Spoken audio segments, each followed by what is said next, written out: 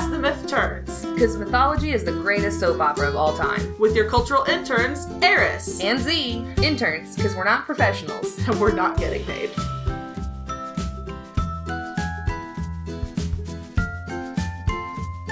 Hey guys, welcome back! I'm Eris. And I'm Z. And this is our third installment of our Basic Bitches Summer Reading List. Spellcasters! Yeah. Woo! Just like the last two episodes, we read a mess of books. Oh man, I read so many books this time. Shifters seem to really be yours. Like your thing. I think Spellcasters was definitely mine. Yeah. And I love like witch novels. Yes. So yeah. I'm all about the magic. I've read quite a few too. Yeah. Okay, so I read / reread / looked at the Schmoop, Spark Notes, whatever, of A Great and Terrible Beauty by Liba Bray, which is part of the Gemma Doyle series. How to Hang a Witch by Adriana Mather. Beautiful Creatures by Cami Garcia and Margaret Stoll, which is part of the Beautiful Creatures series. Isn't that a show now? They made one movie, yeah. It had movie. Okay. what's her name from Phantom of the Opera and Shameless. Oh, okay. What is her name? I can't remember. No idea. I know exactly what you're talking about, though, but I know. Yeah, she's very pretty. Yeah. Yes. Okay. Yeah. Miss Peregrine's Home for Peculiar Children by Ransom Riggs, part of the Miss Peregrine's Home for Peculiar Children series. Yes. Which is also a movie. They made the first 3 into a single movie. Yes. Harry Potter and the Sorcerer's Stone by J.K. Rowling. Rowling. I remember it is pronounced Rowling. Rowling. Yes. From the Harry Potter series, obviously. Yeah, also movies. I mean, duh. yes, of course. Okay. Man, there's a lot of... Hollywood is just like, yeah, witches. Yeah. So, okay, and then this next one is like my absolute favorite author. So there's like 90 different series, and I'm going to go through 5 of them. By Tamora Pierce. Song of the Lioness, Immortals / Wild Magic, Protector of the Small, Daughter of the Lioness, also called Trickster series, and the Becca Cooper Provost's Dog series. And then we both read Practical Magic by Alice Hoffman. Yes. We've both read... Technically speaking, I did the abridged version. Right. Because I finished the book and I was like, wow, this was great. And then you were like, yeah, it's really boring. And I was like, well, how long was yours? And you were like, way longer than the thing I read. And I'm like, oh, well, they cut out the boring parts. Yeah. All right, cool beans. Yeah. And Practical Magic is also a movie, but the book is nothing like the movie. Also similarities, but they changed a lot. They condensed and edited out a lot of the stuff that happens in the books to make the movie fit in like the hour and a half. Right. Also, they picked like the most interesting parts of the book. Yes, absolutely. To fit into the movie, which I mean makes sense. They pretty much just stuck with like the family to keep consistent with that one theme. Like the book had that. We're going to keep going. Right. In Practical Magic the movie, Sandra Bullock in the 90s is my aesthetic. Like that's when I realized that I was very gay. Yeah. There was watching that movie, I was just like, I want to be her. I want to be with her. I also want to be a witch. Right. So it just all was like, whoop, okay, there's the rest of my life right there. Yeah. Little 9-year-old me was like, Like, hey, Sandy, if you hear this, like, I just want you to know that I'm a witch now. So we also both read Copper and Gold and Copper and Cobalt by Jessica D. Copeland. Yes. Who we happen to know in person. It's a local author. Local author. Those are newer books. I believe Copper and Gold was published last year. And then Copper and Cobalt was published earlier this year, just in March. Yes. And then... 2019, in case you're like listening to these as older files. Right. 2019. Hooray. You read The Magicians by Lev Grossman, and we've both seen the show. Yes. At least the first season. Yeah, I'm all the way up through, like halfway through season 4. I also read the next one, because it's a trilogy, so we both read the first book. No, I read like the first 2 chapters of it. Okay. I lent it to somebody. Oh no, yeah. Well, you got your copy back. Yeah, Sorry about that. I mean, I was the person they lent it to. I read The Magicians and Magician King, which is the second book. Have not finished the trilogy out yet. There's a third one called Magician's Land. Yeah. And then you read Dead Witch Walking by Kim Harrison. Yes. Right? Yes. And I, so my person read the first book called Blood of Elves which I just found out his name is pronounced Andrzej Sapkowski, which I thought it was Andrzej. And for like 2 years, that's how I've been pronouncing it. So I'm very sorry, Mr. Sapkowski. which is part of the Witcher series. Okay. I haven't read the book because when I moved, I took it with me, and the parcel service that I used lost it. Oh, that's right. So I didn't ever actually get the chance to read it, but I've played Witcher 3 The Wild Hunt on PS4 a whole lot. I love it very much. And the Witcher series, Netflix series, is coming out this fall. I think it's coming out in November, I believe. So I'm very excited for that. Hooray! So, and that's our very, very long, very extensive list of things that we're going to discuss today. Yeah. Now that we're like halfway done with the fucking episode. Yeah. So we'll go ahead and take the second for you to read all of those. So So hurry back. Yeah. And you read them. Fantastic. Hooray. Okay, so did you have a favorite from the list that you really feel like hit like a lot of very standard spellcaster tropes? Because I kind of, and I feel weird to call it my favorite. Right. Because as far as the spellcaster tropes, I feel like the magicians did pretty well. Yeah. Having said that, I have a lot of issues with the novel as a whole. Because it is very problematic. Yeah. But as far as when you distill just the tropes out of it and the stuff that Lev Grossman talks about how magic works and in terms of like literature, yes, there was some very good trope interplay there. It's just that Quentin is very problematic and the plot at times is very misogynistic. Yeah. Like trigger which is warning... weird because witches tends to be very feminism based. Right. Yeah. So a trigger warning for the book, and I believe it's the second book. Second book for sure has a lot of content and trigger warnings. But for the first season of The Magicians, there is a character that's sexually assaulted, and that is used extensively to influence her powers and her choices after that. Yeah. It's kind of hard to get through. I haven't read the books, but the show is good. Watcher beware. Yeah. It is a very good show. A lot of sexual assault and like the aftermath thereof. Yeah. There's also a lot of like violent assault and like dealing with like loss of limbs too later on. They get pretty heavy into like this is what happens when amputation or dealing with prostheses or stuff like, or like just not having it anymore. That gets a little bit later on where they deal with stuff like that. So that's also a thing. It's not necessarily one of my triggers, but it's definitely a trigger for somebody. Yeah. I really liked... Oh, and animal cruelty. Well, not cruelty, but like there's some animals dying on stage. Yeah. I really liked A Great and Terrible Beauty by Leva Bray, as far as like what would hit a lot of the tropes. I also just really liked the book in general. I read it, I think in like intermediate high school, which would have been like 9th and 10th grade. The main character, she hits like didn't know she had powers, finds out that she's very powerful when she does get her powers. Big had the powerful... It's like the Cinderella kind of trope yeah. of the like the rags to riches, but when it comes to like powers, magic, yeah, right. I had nothing and now I have everything. Yeah. She also had like the unexpectedly powerful lineage. Like turns out she's part of like this thing called the Order, and like her mother was a part of it, and it goes way, way back in her history.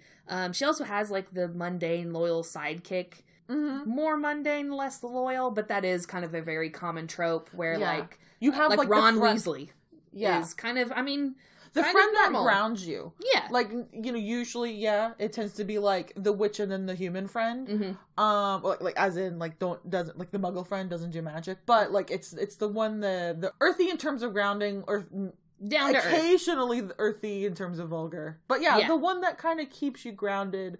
Magic will rise you up so much you like almost don't see the ground anymore, and then you've got the friend who keeps your feet planted. It also has that one character who gets a hold of magic or their powers or whatever and then just drowns in it. In this book, literally, like they go to a different realm, spoilers obviously, go to a different realm, and Pippa, who is in her little circle friend, literally gets frozen under a river of ice. And then, Gemma goes back to save her or whatever. And then, anyways, it's this whole thing. It's very good. I don't want to spoil too much of it. But she literally, like, drowns in the magic. Yeah. I really liked... Like, Magicians has that entire... as, like, a concept. Like, if you do too much magic in a singular moment, or like try a spell that's like beyond your casting ability or something like that, where you're like literally handling too much energy, it can take you over and you turn into a Niffin. And then you literally, it burns out all of your flesh and you become nothing but like the core of yourself, like the magician's soul. You become nothing but magic. And then you go nuts because you have nothing, you have no empathy. You have no, you just become a vessel for magic itself, and you tend to be very mean. Because you're like, I'm better than all you puny, fleshy mortals, so I'll just destroy you all. Whatevers. Which I actually thought was really cool. It's like literally you drown or you burn it up. Like it. There's kind of a little bit similar of that in like Harry Potter, as far as Voldemort gained too much power and needed to, I don't like, didn't have like the humanness to balance it out. Kind of, and I know there's a lot of speculation about like how he was conceived under a love potion, so that's why he didn't have any like real humanity to him. But those are themes that I think get played with a lot in spellcasters, like the power versus the self. And in Shifters we saw that a little bit about like the calm versus the control. I think it's just a very common theme a lot in literature, but it's really interesting the different ways that it takes form. In the Witcher, only certain, like, in order to become a Witcher, only certain people can pass through, because you have to go through like the certain trials, and that like involves potions. And man, I wish I had asked my person more about this, because I really have only played the third one. But it's very exclusionary. Like not just anybody can do it, and I think that's very common too. I think a lot about spellcasters, it's very picky and specific. The spellcasters has the very big chosen one trope. Like a lot, that's what you'll see. I mean, even a little bit in Dead Witch Walking. Dead Witch Walking is a very classic urban fantasy where there's like the main character's a witch, but then like her sidekick, who then becomes like literally a full partner, like she makes him a full partner, is a pixie. Her roommate's a vampire. They deal with werewolves. There's elves and demons and stuff like that.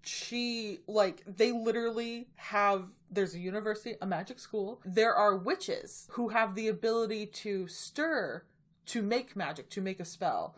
Then there's just warlocks who can make magic happen. They can buy a spell from a store and they can activate it to make it go off. But they can't necessarily stir themselves. Like they can't like make the magic happen. They can just activate it. So even there's this idea of like someone who has the knowledge and skill set to be fully integrated with magic and to be able to work it for themselves. And there's the people who can just touch it to kind of make it work, but they're not like creationary. So kind of, and I guess there's Rachel, who's super good at it. For reasons. Kind of sort of like reading list-ish. Like D&D, because that comes with like all the manuals in the world. But that does have a lot of examples of the different ways that magic can manifest. Like wizards get it through study. Your cleric is going to get it through your god. The druid is going to get it from the earth. Warlocks give it from like their patron. So that could be a god, but it could also be like a little devil or a fiend or something. Or even a fairy, like a fae pact. And then sorcerers get it through their ancestors. It's like blood, like through the blood. Bards get it from like sick guitar skills. Like I don't fucking fuck. Like they touch into magic and shit. Like they take a bunch of shrooms. I don't know. Like nobody knows. It's the idea that magic is in itself kind of a song. And since they're just like, they have super sick guitar skills, they've learned the song of magic. I like that you were mentioning that like wizards can trigger it in a certain way and stuff. That's very cool.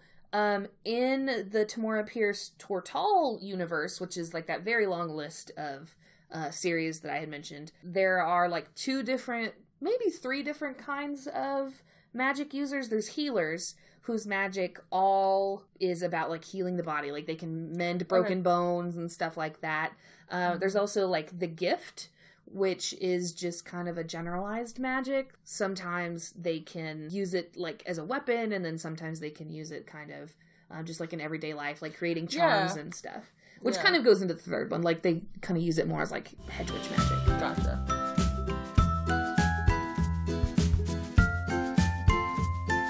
Hey guys, this is Eris cutting in for our regularly scheduled commercial break. I would like to thank Packnell Photography for sponsoring this episode. They are a photography business based in Coweta, Oklahoma, and you've heard me talk about them at length at other times. They take really cool pictures, and they might even take your pictures for some money. So go visit them at packmulephotography.com. I'd also like to thank Mac Boyle, who produces this show and gives us very valuable advice, and also, for some reason, keeps letting us into his house. I don't understand. We record here, but I know what we're like, and I wouldn't let me into my house. Wait, I do let me into my house. Anyway, thank you, Mac, for letting me wreck your stuff and record these episodes in your house when we are very loud and make a lot of messes and order a lot of pizza. I'd also like to thank our listeners. You guys are great. I love it when you send us comments. And this is me very loudly not begging for more comments, because I love them a lot and I would like to respond more to your comments. Okay, yes, keep watching our auditory only episodes. You know what I mean. All right, our fact of the day. So, Harry Houdini, you probably have heard of him. He was the great escape artist. He was a very famous skeptic. He particularly had an issue with seances and mediums. Seances were this big thing. It was a fad among the rich. And they would go to grieving families and tell them, very John Edwards style, like, I can connect with your loved ones if you just gave me money. And they would perform these elaborate seances. And Houdini was having none of it. But he allowed for the fact that life after death could be possible in then ghostly terms. So he set up a very famous now, basically a agreement with his wife. Whoever went first, they were going to have a secret message. They could do a seance, and on Halloween, they would give the secret message, and that's the way they would know that, like, ghostly spirits or some aspect of life after death exists.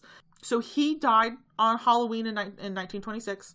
His wife, Beatrice, offered $10,000 reward to anyone who could produce the authentic message from Houdini, like the spirit of her husband. So since then, every Halloween, a lot of people come back to this. There was a famous hoax in 1929 that apparently the secret message was some type of code that spelled out the word believe. But like I said, that was a hoax. And since then, no one has claimed that reward. We're going to put it that way.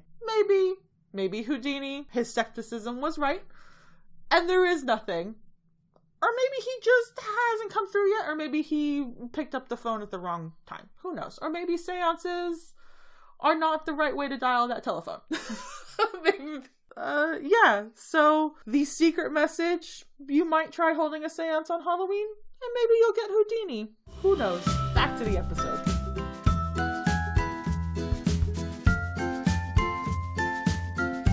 All right, let's talk about dead parents. Yeah! So, there's this common theme in, I don't know, what do you call them? Witchcraft novels? Sure. Where there is a quote-unquote dead parents. A disconnect from parentage, despite having a lineage. Mm-hmm. It's flat out dead parents. Dead Witch Walking, her father died in a very, like, tragic, magical accident. Mm-hmm. Sometimes the mother has pulled away from her since then in her grief. Right. Sometimes the parents are said to be dead, and then they come back in, like, a later sequel or something. I know in Great and Terrible Beauty, her mother actually does die. Her father's still alive, but he becomes like a laudanum, I think is how you pronounce it. Laudanum? Yeah. Laudanum addict. Yeah. But then when she goes in, she uses her magic to go into this other realm. Her mother is there, like, in spirit form. So she can talk to her. Obviously, there are some discrepancies and stuff. Yeah. In How to Hang a Witch, the main character, Sam, her father ends up in a coma. So in that extent, like, he's not dead, but dead to her during the book. Yeah. Because of a curse. Cut off from them. In Harry Potter, Harry Potter's parents are dead, but then they come magical back. Accident. And then in the last book, they come back in kind of a spirit form with the resurrection stone. Mm-hmm. I mean, like, even in Copper and Gold and Copper and Cobalt, I mean, the whole series, Minnie's cut off from her family due to, a tragic magical accident of her making. Right. But, like, because of it, she's not allowed to contact her family. Like she barely speaks to them. She can message them, but there's no like, you don't have that familiar warmth anymore because you're not at home. You're cut off from them. Yeah. In Beautiful Creatures, it's said throughout that Lena's mother is dead. Or missing, or, you know, some kind of something happened to her. Yeah. But in the end, it turns out that she was part of this long lineage of her family, like, curse, and she actually went evil. Yeah. And so that's a very common thing, too, is, like, that the parent is not only, like, quote-unquote, supposedly dead, but either before or after their death, they are very powerful. Yeah, like Harry's mom is incredibly smart, and his dad was like really talented at Quidditch. Like, not necessarily like super powerful, but like strong qualities. Yeah. Well, I got the idea that they were powerful witches and wizards in their own right, just in general. Maybe, probably. I don't know. Yeah. I wouldn't say below average. Right. Yeah. Yeah. They weren't nothing. Yeah. That kind of also leads into like an unexpected lineage, I guess, of sorts. Like Harry Potter finding out about his parents having powers and that they were skilled. I mean, practical magic, I mean, they definitely had a lineage, but like, their parents died in, I don't remember what, plane crash, car crash. They were raised by their aunts. Yeah. And then Sally's husband dies, so her daughters, you know, have the whole, like, dead dad kind of aspect. Yeah.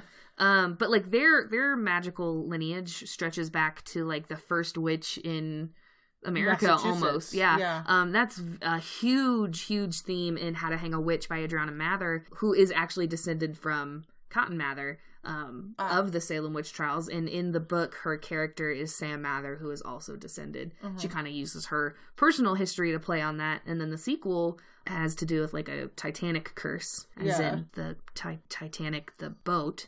Neat. So that kind of comes into play too. A book that we haven't really talked about is Miss Peregrine's Home for Peculiar Children. Oh yeah.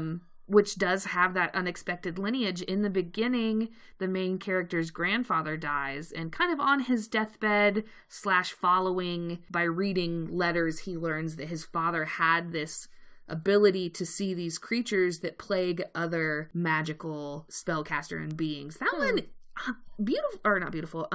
Miss Peregrine's Home for Peculiar Children's is almost like X-Men like in that aspect. Like they I got that hint from it from like, I haven't read it, but just like the back blurb of it I've seen before, and I was just like, this is like magical X-Men. yeah, it kind of is. It's like wayward orphans with magic powers. Yeah, like some of them just inexplicably can fly or can breathe fire or some on the cover, shit. One invisible. of them has like a hole in their stomach or something. Yeah. That's definitely got that unexpected lineage trope in it.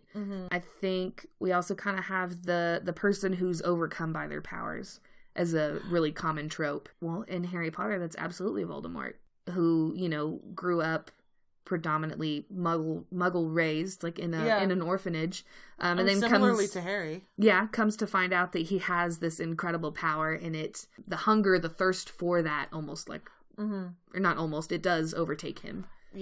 In a lot of like witch, like spellcaster novels, the literary tool of the foil tends to happen a lot, where you have like there's a lot of compare and contrast. Like that's why we have Sally and Jillian in like Practical Magic. You actually have Harry and Voldemort at times, and in beginning novels it was Harry and Draco, where you had like Harry who could have had everything but then didn't. His parents died and then he was raised with Muggles, and then Draco who's like has a magical lineage and family and then was raised with them, but they were both like, you know, in their own ways ignored by their parents and like not given the attention they needed, and so they both take it out on each other.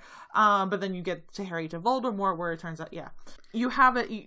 You have that a lot, where you have somebody, you're both handed the same-ish gift. One person handles it well and one person handles it poorly. And that happens a lot. In Practical Magic, it's really interesting to see how Sally is the one who's incredibly talented. And Jilly's not bad off, but she's not as good at it as Sally is. Right. But in their adult years, Sally just shunts magic away because of the death of her first husband. Yes. And, you know, the death of her father. But Jilly, like, really is into it, and almost because of her thirst and hunger for it, lets it take her over, and she gets into a really bad situation and ends up poisoning her husband to death. Yeah. So, way to go, Nicole Kidman. keep an eye out, Keith Urban. So, no, I'm just kidding. I mean, Dead Witch Walking, there isn't necessarily, like, it's not a very obvious foil. There's little ones throughout the books, or throughout the first book, where she gets turned into a mink, and she gets stuck there, and then she meets another person, Nick, who had been turned into a rat. So there's, like, little ones there, but ultimately it's, the interplay is off of Rachel, who is very strong, headstrong, and reckless. And then there's Ivy, who's not another witch, but she's a vampire, who's very strong, but careful. And is almost too meticulous in her planning to the point where she doesn't act. And there's Rachel, who's almost super reckless and doesn't plan at all and then gets in trouble for it. And they both, like, learn off of each other to become better at what they do. Right. There's an idea, it comes later in the books. Rachel then discovers, like, witches who done fucked up.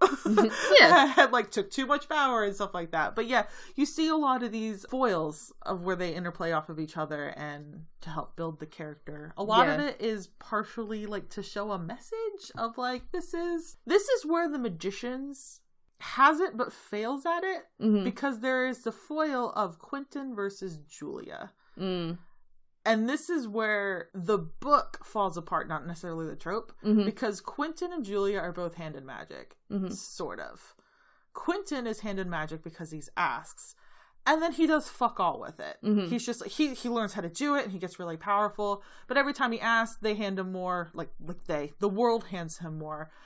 And then he just, like, decides, I want to be a hero. Oh, but being a hero means you have to lose things. So that sounds boring. I won't do that anymore. Julia realizes magic's a thing, asks for it, and is told no. Yeah. And then she's like, well, what do I have to do to get it? And they're like, you have to pass these fucking 12-year-long series of inane tests. And she passes each one. And she's like, I just want to learn magic. And they're like, too bad, so sad. You got boobs. Yeah. And then she is brutally raped. And then at that point no longer has agency in the books and doesn't ever make a decision for herself because she can't. And it's like, what? So that's where the book fails. But yeah, at the same time, has the trope there. It just doesn't handle it well. To kind of backtrack a little bit, I think it's really interesting how in Shifters it's all about, like, the found family. Like, for whatever reason, your actual family doesn't work out, so you have to find and make this other one. Whereas spellcasters seem to very much be about something has happened to your family, and now you have to make it on your own. Very strong family backgrounds, but handling it different. Yes. Which I think is why we see a lot of very similar tropes. You know, in Shifters we talked about, like, the content outcast, whereas this one, I guess you could see that in a way, but it's only because of what they've had to endure and where they've had to come from. They've had to, like, learn contentment. Yeah.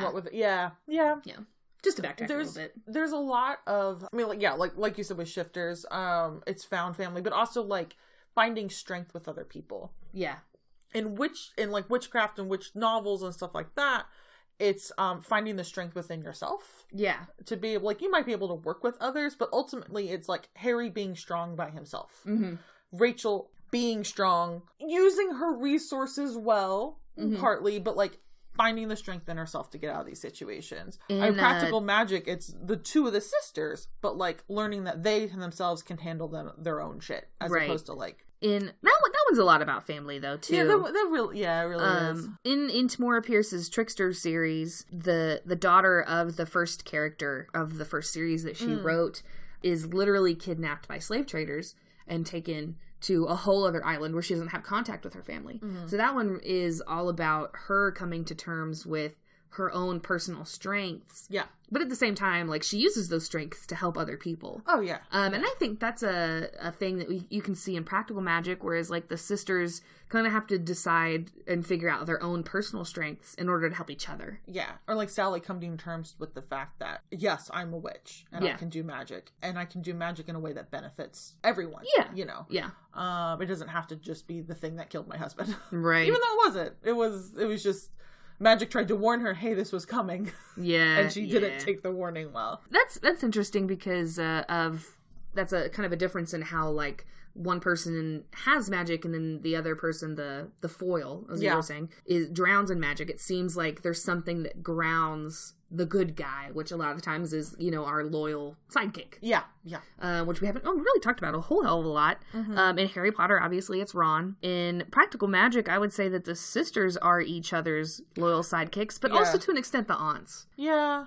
And I think, they have different ways to ground each other. Also, Practical Magic in itself as a book is a little bit closer to magical realism, as opposed to, what I would call, a witchcraft genre novel. Right. In terms of, heavy emphasis on the craft, where, magic has, a certain rule and structure, where magical realism is, magic is, a thing, and it happens, and, you can manipulate it sometimes, and sometimes it, as opposed to, this is how spells work, this is how you make them, this is how you get them work, blah, blah, blah. Harry Potter, you have to say with these type of things, you have to have a wand, then whatever, right, specific words, and Dead Witch potions, Walking, here's literally a fucking recipe that you have to follow very carefully, actually similar to magicians. Here's a recipe, right, that, now granted it's more finger motions, but you have to do this one, then this one, and then you say this, and then you say that, and you bake at the oven for 450 degrees for 20 minutes, and you turn it over and baste it, and now you've got your automaton.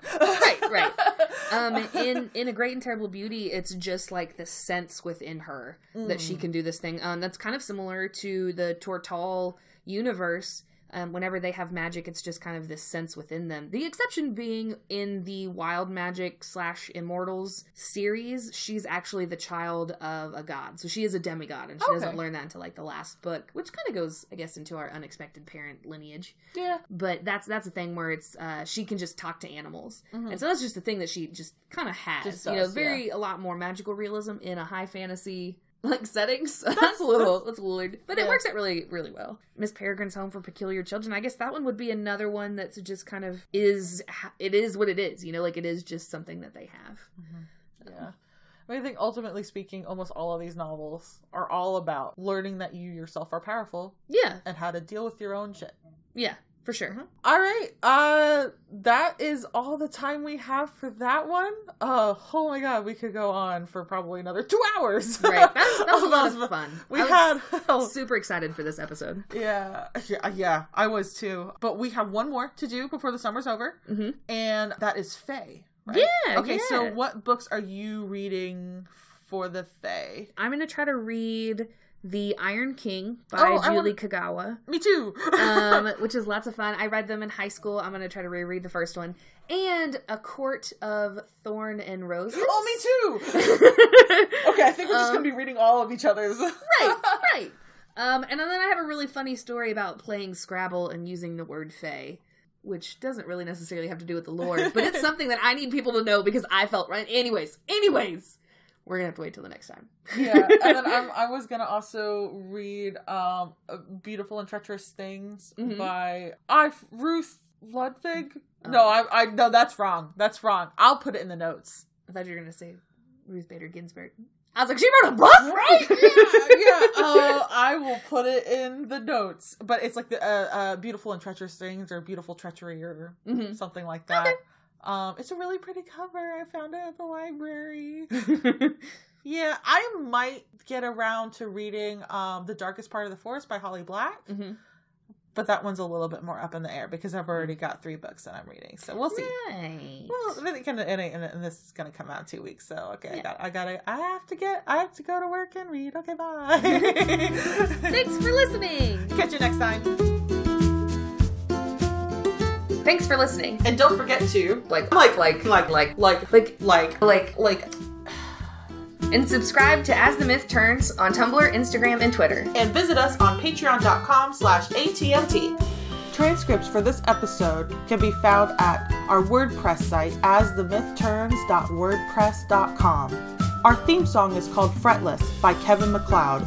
You can find this song and all his others at incompetech.com.